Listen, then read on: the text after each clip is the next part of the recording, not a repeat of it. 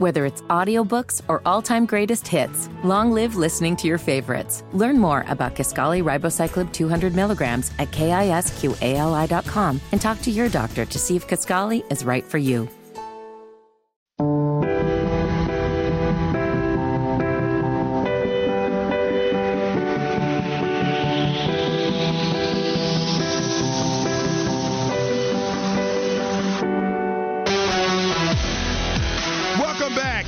Friday, as Walker said, last football Friday of the year. This is the Wes and Walker Show, Sports Radio 92.7 WFNZ.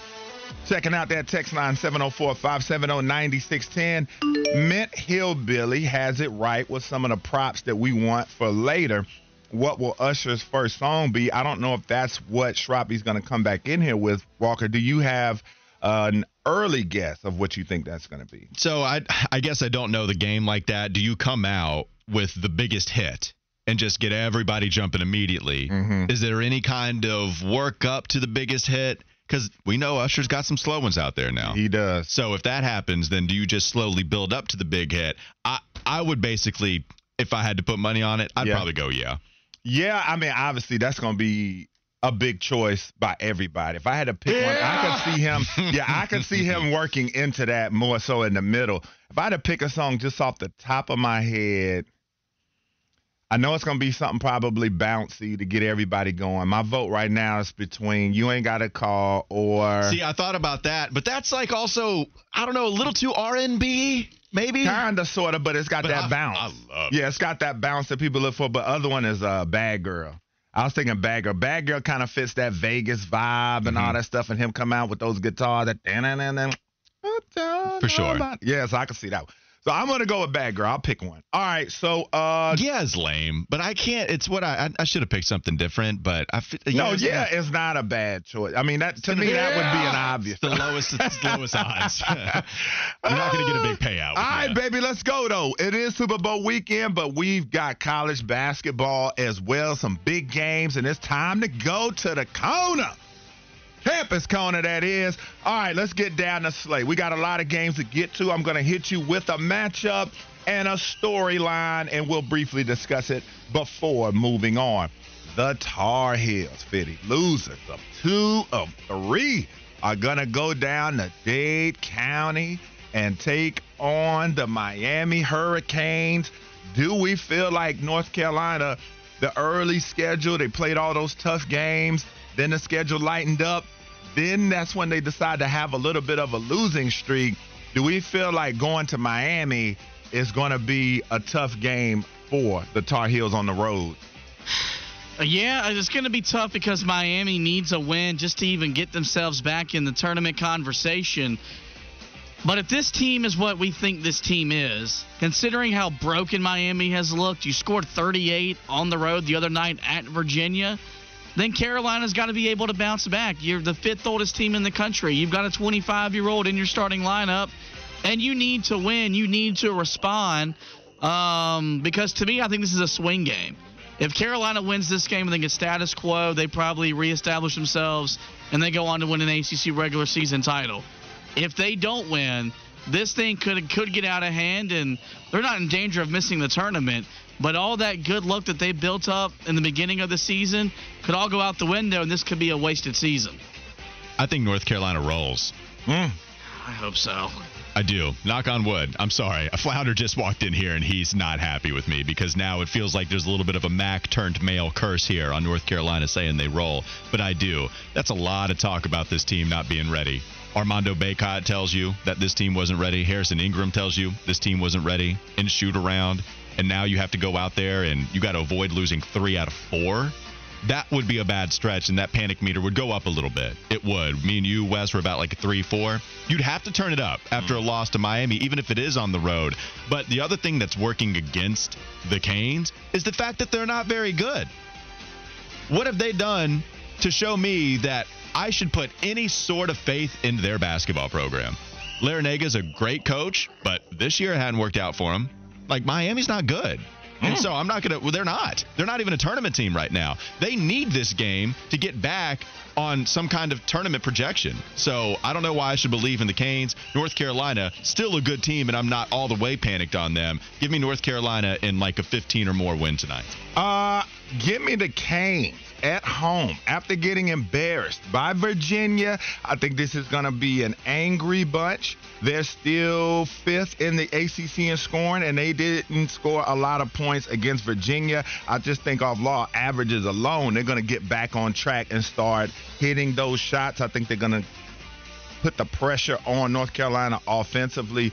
Give me the Canes at home and the Heels starting to question themselves as we go back through the back end. How great of a weekend would it be for you? If all of your predictions are coming true. Then I'd be I would be upset. No bias, though. I'd be upset. I'd be like, dang, man, because if this happened in Carolina, I'd be like, maybe my luck might run out Sunday. Yeah. All right, North Carolina State and Wake Forest. This is a big game for both of these teams. NC State loses to Pitt earlier in the week. The Demon Deacons have been rolling, winning 2 straight games by 20-plus points.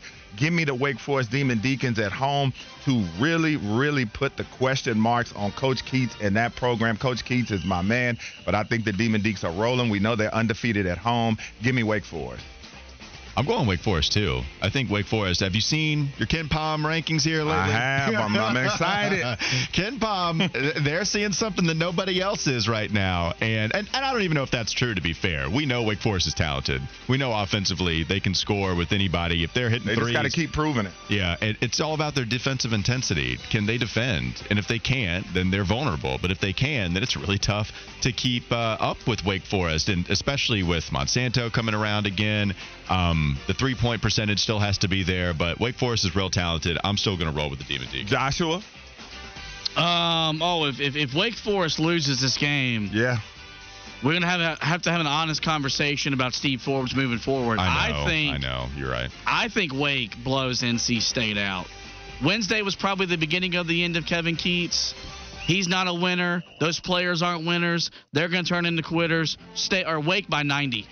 All right, Boston College at Duke. I mean, I got Duke big in this one. I think they handle business. I don't think this one's ever in doubt. Same thing for me. And you said this one's in Duke? Yes. I was going to say or in Durham, I should say. But the reason I was asking is because I was wondering if Fitty was going to give us the Chestnut Hill thing again. Oh, yeah, going into how tough of an environment. It's always tougher when the Hills play there, I do like Fitty. Fitty is so ingrained in college athletics, and I love it because some of his analysis will often feature, you got to go up to put destination here, and he'll say the town, and I love that about Fitty. That is pretty good. It's so college athletics, and so that's what I love about it. I agree with you, though. I think Duke wins. All right, Fitty, what you got? Yeah, I mean, look, it's going to be tough to ask Boston College to go into the Devil's basement and come out with a win. Duke controlled the game the other night against Notre Dame. I don't think we'll be seeing anything special about Duke's win over Boston College, but I do expect the Blue Devils to roll. All right, Clemson goes to Syracuse. Syracuse coming off a beat down earlier this week. No, they lost the game they played this week, if I'm not mistaken. Regardless of the fact, Clemson coming off that big emotional win at North Carolina. Ooh, this one's tough. Give me Clemson on the road, but I don't feel great about it. I'm going to go Clemson, too. This is their time. Syracuse is on a 4-game losing streak. They're not playing well. That's what I figured. And even if it is on the road, this would be the time that the Tigers disappoint you. But I do like this team. I know people question Brad Brownell, and it's worthy because they're always on this bubble conversation, too. How many of, the classic bubble coaches that you think of coached in the ACC?